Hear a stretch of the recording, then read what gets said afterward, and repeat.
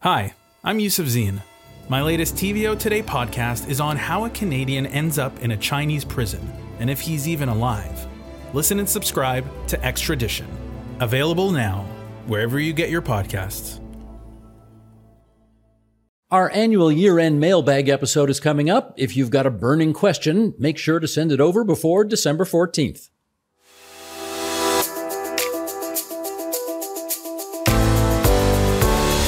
Welcome, everyone, to the On Poly podcast. I'm Steve Paikin. And I'm John Michael McGrath. Today on the pod, Doug Ford comes out blasting against the new Ontario Liberal leader, but the attacks lack one important element: actual facts. The Auditor General report is out, and it's a doozy. We dig in. Doug Ford is poised to reverse his decision on breaking up Peel Region, why he's looking to back out of the deal. And in your column, my column, I'll focus on the government's apparent second thoughts about dissolving Peel Region. And my column focuses on the new Ontario Liberal leader's first week on the job, which, by all accounts, went pretty well. It's Tuesday, December 12th, 2023. So let's get to it. Howdy, partner. How you doing? I'm good, Steve. How you doing? I am A-OK. We got, I guess we should say off the top here, you and I are in two different locations today, as opposed to looking at each other's sunny countenances across the microphone on the second floor of 2180 Yonge Street. But through the magic of technology, we're going to get this done. Absolutely. Done it before. Indeed, and no doubt we'll have to do it again. Let's dive into the mailbag right away, because we got a lot of stuff to cover on this week's podcast. We do love getting your feedback at onpolitics@tvo.org, so send us an email, onpolitics@tvo.org. JMM, what's up this week? We have something from X, what we used to call Twitter, or what, do we still call it a tweet if it's from X? In any case, from listener Jack, who writes, "Love your On Poly podcast. Question, do MPs or MPPs have to live in the riding they run in or move there to run, and if successful, represent that riding? As a Torontonian, could you run in an Ottawa riding for the party of your choice? Weird if true." It may be weird, but it is totally the case.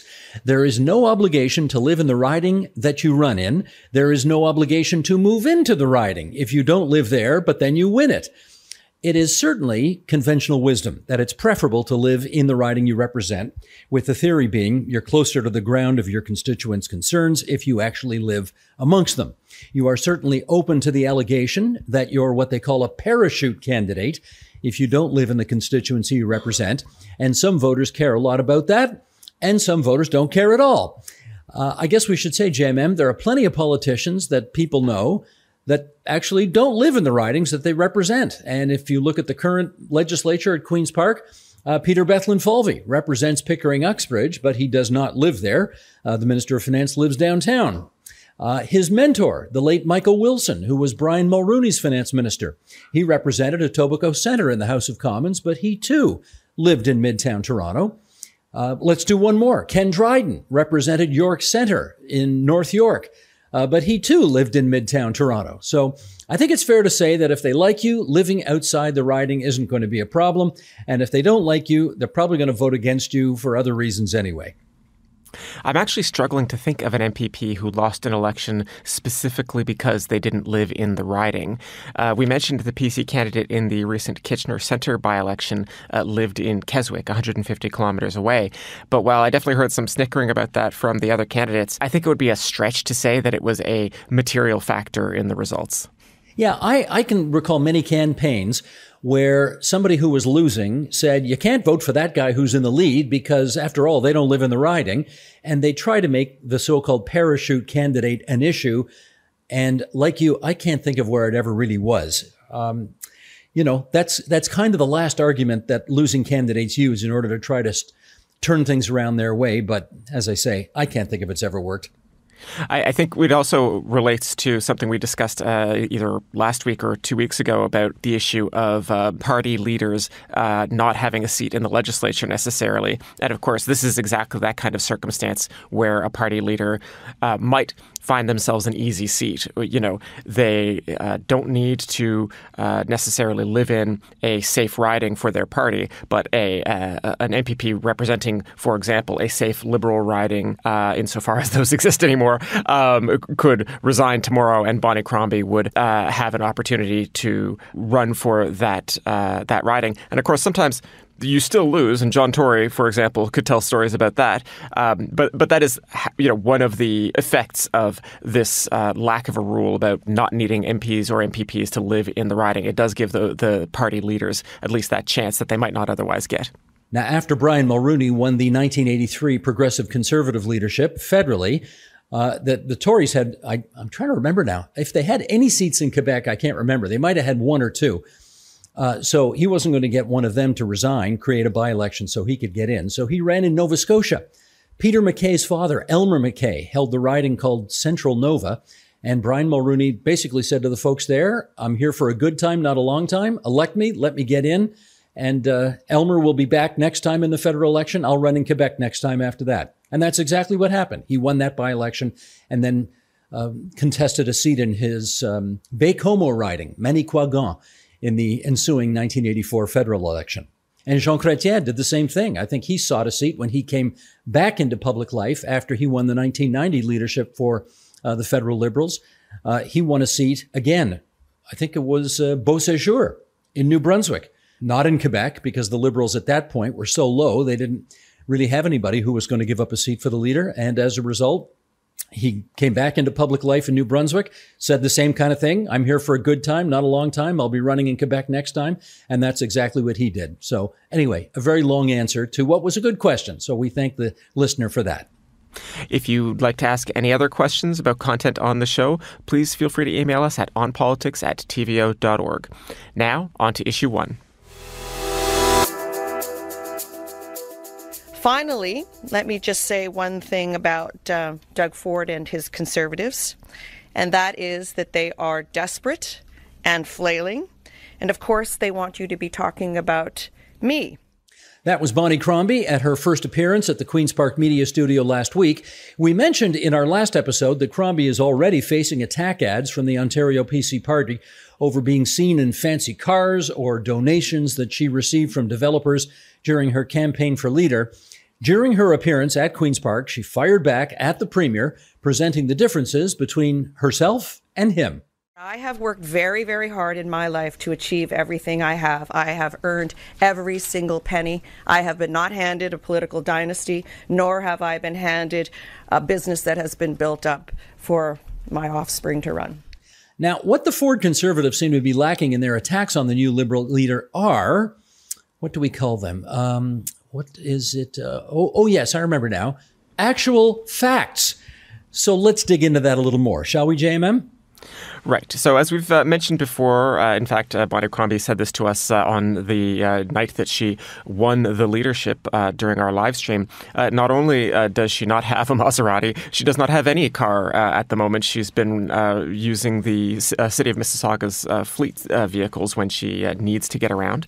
Both she and the developer in question deny that she's ever been on an executive jet with the developer, as Ford and the Progressive Conservatives have alleged. We mentioned this last week, but her home in New York State on Long Island is not in the Hamptons and is in fact pretty far from what we would even generously refer to as the Hamptons. And, you know, the obvious point here is Doug Ford, as the Premier of Ontario, leading the Progressive Conservative Party, has won 2 general elections. He has taken far more money from developers than the Mayor of Mississauga would have access to. There's just really no competition there.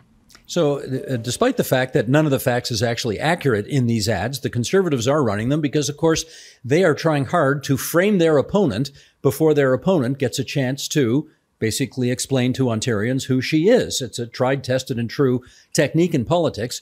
Question is, have these early attacks shaken the confidence of Ontario voters?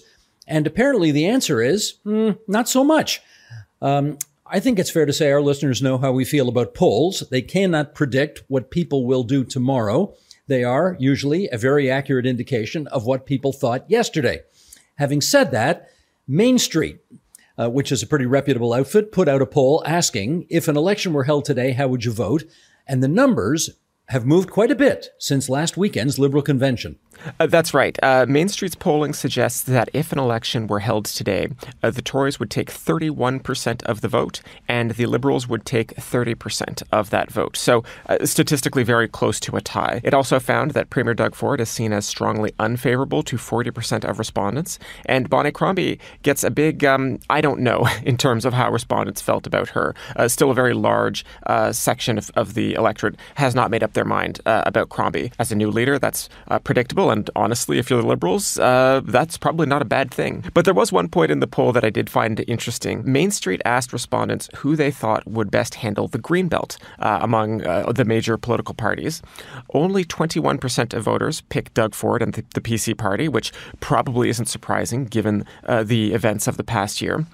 But only 22% say the NDP and only 17% say the Liberals. So despite all the headlines and all of the oxygen that this issue has consumed over the past 12 months, it doesn't really seem to be benefiting the opposition parties very much. Yeah, you've got to assume that the Progressive Conservatives will be pretty happy with those numbers, given all of what's transpired. Now, there was another moment at the Liberal leadership election 2 weekends ago. John Michael, you and I were both there at the Metro Convention Centre, offering gavel-to-gavel coverage. And there was a moment during all of that I don't know about you, but I did not trip to the significance of it as it was happening. And we should just take a moment here to describe what happened. They were trying to, I guess, extol the virtues of John Fraser, who was the two-time interim leader of the Liberals, who is, for the second time, standing down now that the Liberals have a new leader in place. And in the, I guess, tribute videos to him before he came out to speak, in one of the videos was the current Speaker of the Federal House of Commons, Greg Fergus. And he appeared on the screen at the event wearing his Speaker's uniform. Fergus, of course, was elected in the last federal election as a Liberal MP. But then the idea is, if you become Speaker, which he now has, you're neutral and you're not supposed to take part in partisan events. This has caused an enormous kerfuffle in the nation's capital. Maybe, John Michael, you could take us through it a bit. Yeah, as you say, the Speaker is supposed to be neutral. He's actually not even supposed to vote in the Commons except to break a tie, and there are norms and rules about how they're supposed to vote, even in those relatively rare circumstances. It's all about preserving neutrality and preserving the decorum of debates, that kind of thing. The Speaker is supposed to, speak for the House of Commons as a whole and not the government or the opposition or any one political party. So the fact that Fergus cut a video for a Liberal Party event, even if it wasn't the federal Liberals, is being seen certainly by the opposition federally as a breach of that principle. The fact that the video was filmed from inside his office, wearing his Speaker's robes, particularly offended some Conservatives who saw the video. The context here that I think people should also remember is that, Fergus is a close friend of Fraser's and was praising him for, in part, the role that Fraser played in getting Fergus into politics in the first place and supporting him to the point where he could rise to the level of Speaker of the House of Commons. I think an outside observer might understand why Fergus would think that the trappings of his office were an important part of that story, of that message. But he has obviously caused himself some trouble over it. The opposition parties are scrutinizing his actions in a Commons committee, and we will see what they say about it. Our listeners may not need this reminder, but Fergus even has the job of the Speaker's role because his predecessor, Anthony Rota, also gave MPs reason to question his judgment by welcoming a Ukrainian Waffen-SS veteran to the House of Commons. Now, that was obviously a very big scandal. Rota resigned after several days of uproar. There does not seem to be the same kind of pressure on Fergus right now to resign. That is true, although I noticed there are no Liberal MPs either going to bat for him. It seems that everybody in the Federal House of Commons acknowledges that Greg Fergus made a mistake, and the only question now is how big a price does he have to pay for that mistake? Clearly, he's been embarrassed. He's apologized. He's being sort of informally sanctioned at the moment. Whether he'll have to quit his job, we shall see. On to issue 2. Last week, the Office of the Auditor General of Ontario unveiled its annual report that gives us a lot of insight into a vast array of things the province does. For example, decisions such as the government's proposed move of the Ontario Science Centre to the waterfront or the effect emergency room closures are having on Ontarians. JMM, if you would, the highlights, please. Well, let's start with healthcare, which I wrote about last week for TVO.org. Healthcare, of course, is the single biggest line item in the province's budget at $81 billion. So you would think that they would know how to spend it well. The Auditor General's report devotes substantial chapters, not just one chapter, but multiple chapters to multiple aspects of healthcare, from things like emergency room services to specifically healthcare delivery in Northern Ontario. Let's just start with emergency rooms here. ER closures were identified as a major problem by the Auditor General. In places like Minden, that ER was closed entirely due to a lack of staff. And the government has basically been relying on stopgap and temporary measures to keep ERs running. Sometimes the shortage of physicians is the problem, and the government does have a program to pay physicians extra to come work in places where those services are urgently needed. But other times it's a lack of nurses, and the government has really struggled to really build up the nursing workforce and the staffing sort of pipeline to keep these places open. I mentioned Northern Ontario. One of the most salient facts about this province is that 90% of its landmass contains less than 10% of its population. And it's just very, very difficult to provide all services for Northern Ontario. But healthcare, of course, is no exception there. Shortages in staff have closed obstetrics departments in some towns. So places like Wawa or Moose Factory, a person will just have to leave town to get their pregnancy care when they need it. Well, let's go back to the Ontario Science Centre example, and the Auditor General says that the province's so-called business case for that move to the waterfront is missing key information, and therefore the business case the province is trying to make for the move isn't quite there.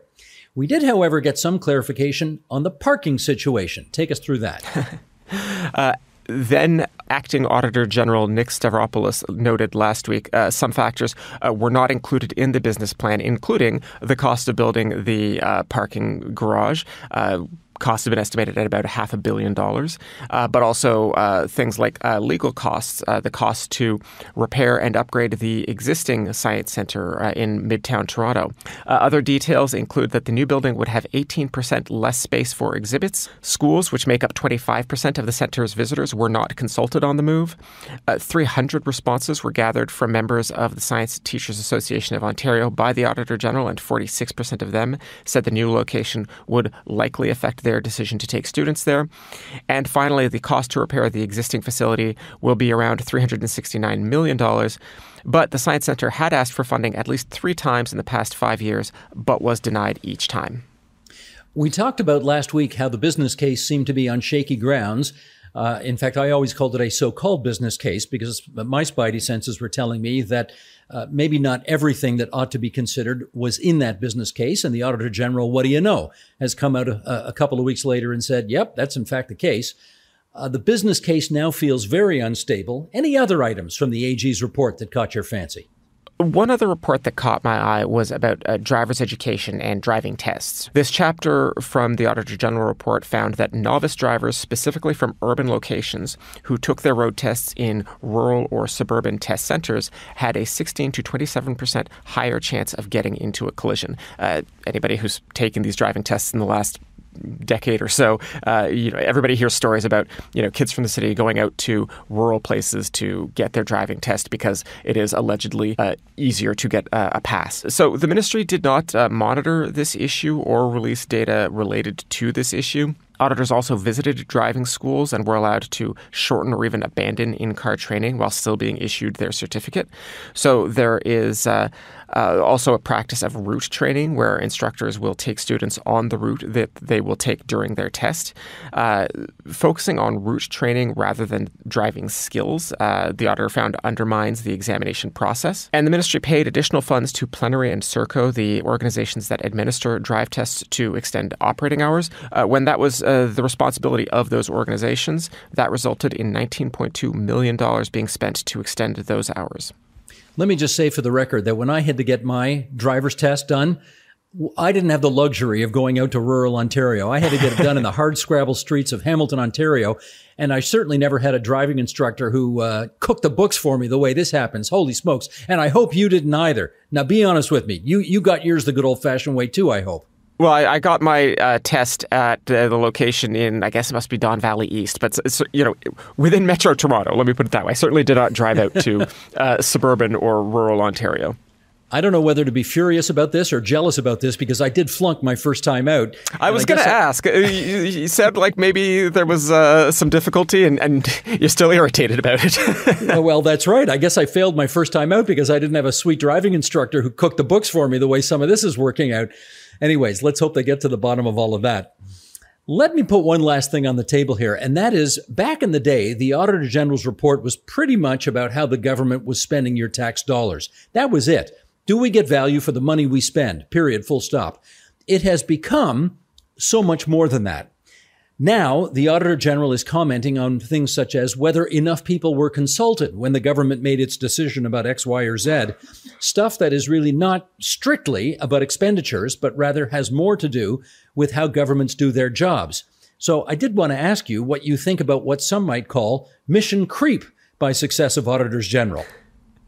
You said successive Auditors General. I think this is really the key question because, this is now at least, I think, 3 Auditors General that I think have faced complaints from the government of the day that they are overstepping the traditional bounds of their job.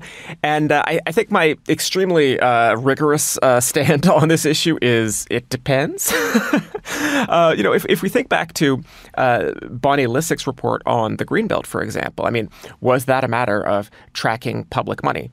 Not really. At best, there was an argument that government action was creating private wealth for well-connected landowners, but it really wasn't a case of taxpayer dollars being spent or misspent. Although I guess you could say maybe in terms of the infrastructure that was going to be needed to build homes, but that was really, I think, a side issue. On the other hand, if you ask me if that report was extremely important for the public, I would say unequivocally yes. Now, when I look at something like the Science Centre business case, I think the Auditor General report is on pretty solid ground when it says that, substantial costs weren't included and that the government hasn't been terribly clear about expensive parts of the plan, like a $500 million parking garage, because this will be a matter of substantial public expense. And even if the Science Centre Ontario Place deal is not currently, etched in stone, this is going to be a substantial expenditure of public funds. And I think there the auditor is on pretty solid ground to say, like, hey, whoa, have we considered everything fully?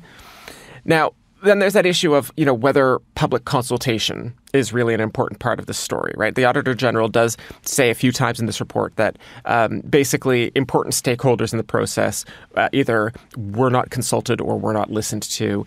And whether this is to everybody's taste or not is obviously an open question.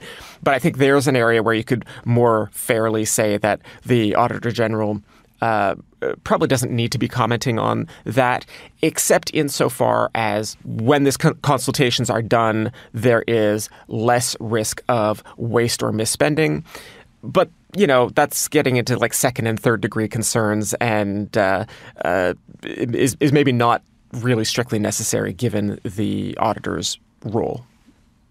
Well, the Auditor's General report is big. I think it's, 1,200 pages or something like that? It's huge.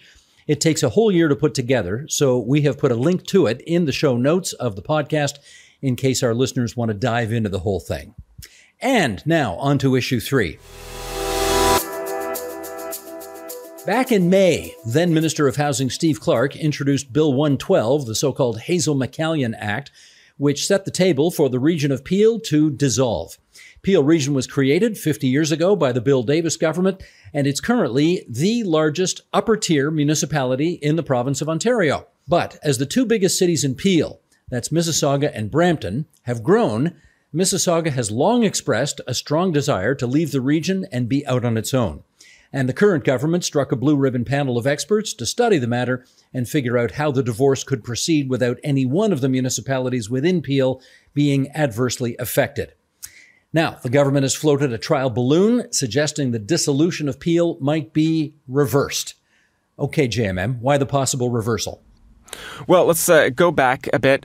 We've mentioned, the city of Brampton has always been skeptical of the case for dissolution. Back in 2019, Deloitte, which had done a financial analysis on the region, released numbers showing that the dissolution of Peel Region would be very costly to taxpayers. They have since updated those numbers, and Brampton Mayor Patrick Brown has said that the dissolution would be a financial disaster for Brampton. There could be an additional $1.3 billion in operating costs for the city. At issue here is the argument that money is flowing from Mississauga to the cities of Brampton and Caledon, both to help fund growing infrastructure budgets in those cities where the population is still growing pretty rapidly, as well as some operating costs. Caledon Mayor Annette Groves has also urged the province to reconsider dissolution. One notable voice here, as she is still the mayor of Mississauga, Bonnie Crombie, Ontario Liberal leader, she was very quick to respond to Patrick Brown's claims. I'm not sure why Mayor Brown is trying to distract from the work on hand. It seems to be a desperate attempt to derail a process that is well in hand, a process that the Premier himself appointed a group that he has confidence in. And quite frankly, I've met with them and I have confidence in them as well. The Premier and I don't agree on a lot of things, but we do agree on dissolution of the region of Peel. Crombie's concerns stem from an investigation from The Pointer, that's a local news outlet in Brampton, that showed senior Peel Region staff attempting to direct Deloitte's financial analysis in favor of the region sticking together, an allegation basically that, once again, you could almost say the business case is being cooked. Regional councillors then paid for another analysis by Ernst & Young, which found that an independent Mississauga could save money. The plot thickens. So this is the backdrop we now find ourselves in. Bonnie Crombie, Patrick Brown, Annette Groves, and Doug Ford all in the mix here, while uncertainty looms over what will happen next, which is causing a great deal of anxiety for both the people and the employees of Peel Region. My question is, how much of this sober second thought by Premier Ford do you think has its roots in trying to, I believe the technical term in politics is screw over Bonnie Crombie now that she is the Ontario Liberal leader? It's not a little. One might even say it could very well be a lot. What do we think carries more influence with Premier Ford? You and I have both been reasonably close observers of Ford for a while now. A study from Deloitte or Ernst & Young, or the chance to stick the knife into a political rival? I think to ask the question is to answer it. Yes. But let's follow up on the other angle, and that is about the thousands of employees in Peel and what might happen to them. Our producer Matthew O'Meara reached out to Brampton Ward 9 and 10 Regional Councillor Gurpartap Singh Tour, who talked about the potential impact on all of them. If I give a quick example, on the same file that I follow up with the Region of Peel on a bi-weekly basis, I've switched over to the third manager that's dealing with that file now because of the managers before them finding employment elsewhere.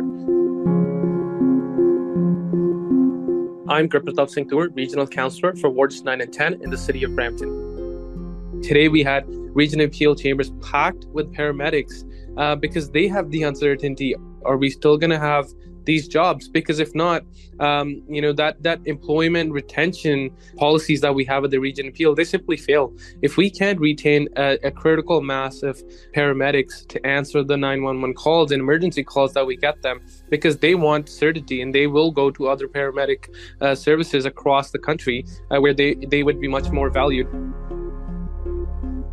Everything lies in the hands of the province, what they are going to decide to do, what the findings of the transition board are going to be. We're just eagerly awaiting those decisions.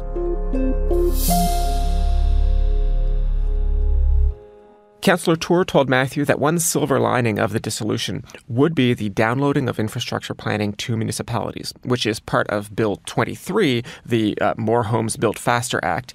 Cities like Brampton would have a real concrete date on when they could be more involved in building new roads, but overall, the weight is overshadowing any potential benefits. Now, the Minister of Municipal Affairs and Housing, Paul Calandra, has thus far been mum on the final decision for the region. So presumably the work by the Blue Ribbon panel exploring the dissolution of the region continues. They're working towards a January 1st, 2025 deadline. Or are they? Do we know what's happening there, in fact?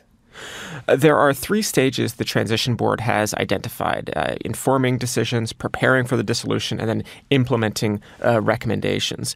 Right now, the work they would be doing would be determining how programs and services will be transferred to the individual municipalities, like paramedic services that we've talked about previously. Policing is another one. The final report is set to be shared in the summer of next year, that's 2024, and it would include issues like, for example, what happens with Peel Regional Police. At the moment, Brampton and Mississauga share a single police force, and Caledon relies on the Ontario Provincial Police for its policing services. Does the police force become 2 separate entities? The Peel Police themselves have said that they think it's best to just stay a single police force for now. Peel's paramedic union has expressed concerns over how dissolution would affect recruitment in the region. So there is just a lot to consider. And, January 2025 is not that far off. No, it sure is not. Let's remind everybody that back in May on the agenda, I had a chance to speak with Brampton Mayor Patrick Brown, Caledon Mayor Annette Groves, and Mississauga City Councillor Alvin Tedjo about this subject. Now, things, of course, have changed a little bit since last May, but the conversation, I think, still holds up in many ways. And so we will put a link to that conversation in the podcast show notes in case people want to check that out as well. There was one other thing that I wanted to add about this whole story for people to consider. I mentioned it in my column, but I will just say it again here. Ontario is very likely to adopt new riding boundaries before the next election. The practice has been to adopt the federal riding boundaries in southern Ontario. What has already happened in the federal riding boundaries for Peel Region is that Brampton and Caledon are getting additional riding, whereas Mississauga is staying at its current count of 6 MPs. So if those ridings are in fact adopted provincially, one of the things that is happening here is that the political weight of Brampton and Caledon is going to increase for the next election. And so a government might reasonably conclude that, I don't know if this is an example of skating where the puck is going, but if they are running against Bonnie Crombie, they are going to lose some seats in Mississauga. But if they can make up some of those seats in Brampton and Caledon, well, there's going to be 6 seats to win there, too. So that is just one thing that I would have our listeners keep in mind. I love it when my partner quotes Wayne Gretzky, who he probably wouldn't even know on the street if he walked past him, but I love it when you do that anyway. I think I would recognize Gretzky. Just don't ask me to recognize any other hockey players. Okay. Let me say one more thing about this subject, and that is we referred earlier to the fact that these regional governments were created 50 years ago by the Bill Davis government. We're talking about Hamilton Wentworth and York and Durham, Halton, Peel, all these regions. These regional governments were created 50 years ago. And the guy who did it was actually named Darcy McHugh. He was the Minister of Municipal Affairs. Believe it or not, during his political career 50 years ago, he actually, all at the same time, was the Minister of the Treasury, Economics, Intergovernmental Affairs, Municipal Affairs, and Housing. They used to call him the Minister of Everything because he seemed to have a finger in so many different pies within government. I raise his name because Darcy McHugh died last week at the age of 90. And I don't know what he'd think about all the messing around that's going on with Peel Region right now, but I wanted to note his death because he was such a significant person in the history of the province of Ontario.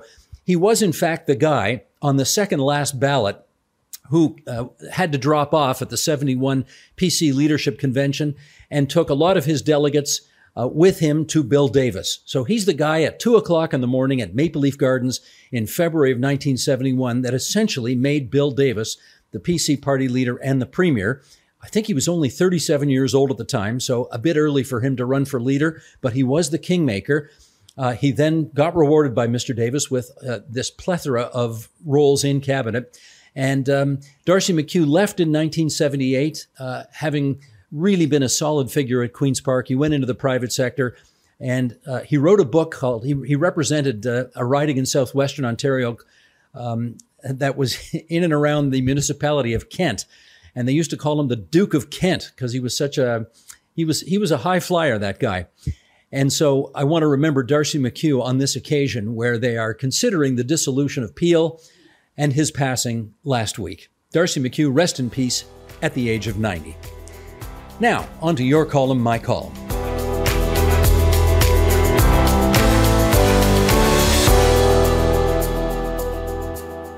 Time now for our regular feature, Your Column, My Column, in which JMM and I reminisce about the columns that we wrote for TVO.org the past week.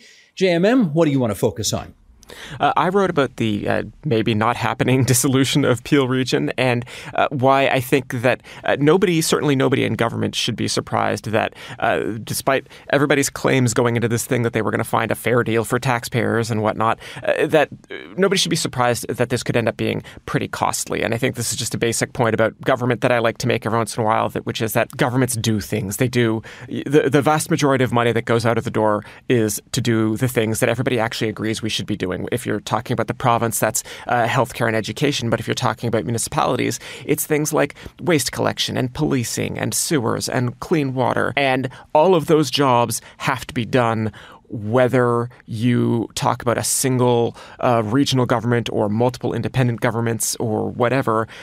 The reality is that there's just not a ton of efficiencies to find. And frankly, anybody producing consultant reports showing or claiming to show that there are massive potential savings to be had should be treated very skeptically.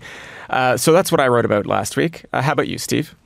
Well, I was intrigued about Bonnie Crombie's first week as Ontario Liberal leader, and I was intrigued from this standpoint.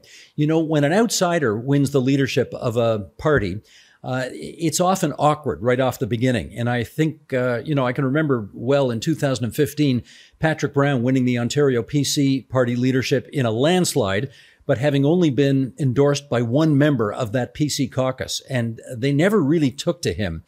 And I was curious to see how it would work for Mayor Crombie with her first week, because, of course, she's not a member of the Ontario legislature. She's got federal experience. She's got municipal experience, but none at the provincial level.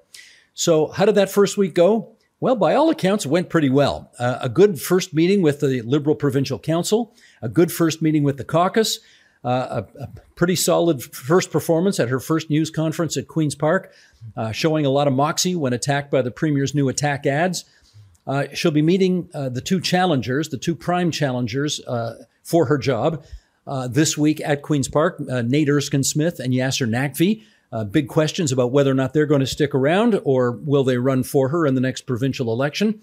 I think it's fairly safe to say that future weeks are not going to be as good as this one was. There are no doubt plenty of difficulties to come for the Ontario Liberal leader, but this seemed to be a pretty good start for her. And that is the On Poly podcast for this Tuesday, December 12th, 2023. Make sure to follow our show on Apple Podcasts so that you get notified each time a new episode is available. And if you already follow our show, help a friend follow the show too. Any feedback you have, we're happy to hear it, good, bad, or indifferent. Write us an email at onpolitics@tvo.org, as listener Teresa has done. She wanted to talk to us about the pronunciation of the new Green MPP's first name, which is spelled Aislinn. And Teresa writes, "Hi, Steve and JMM. I wonder how many volunteers on Aislinn's campaign will write you, as I know many of us are fans. Her name is pronounced Aisling. It's Gaelic.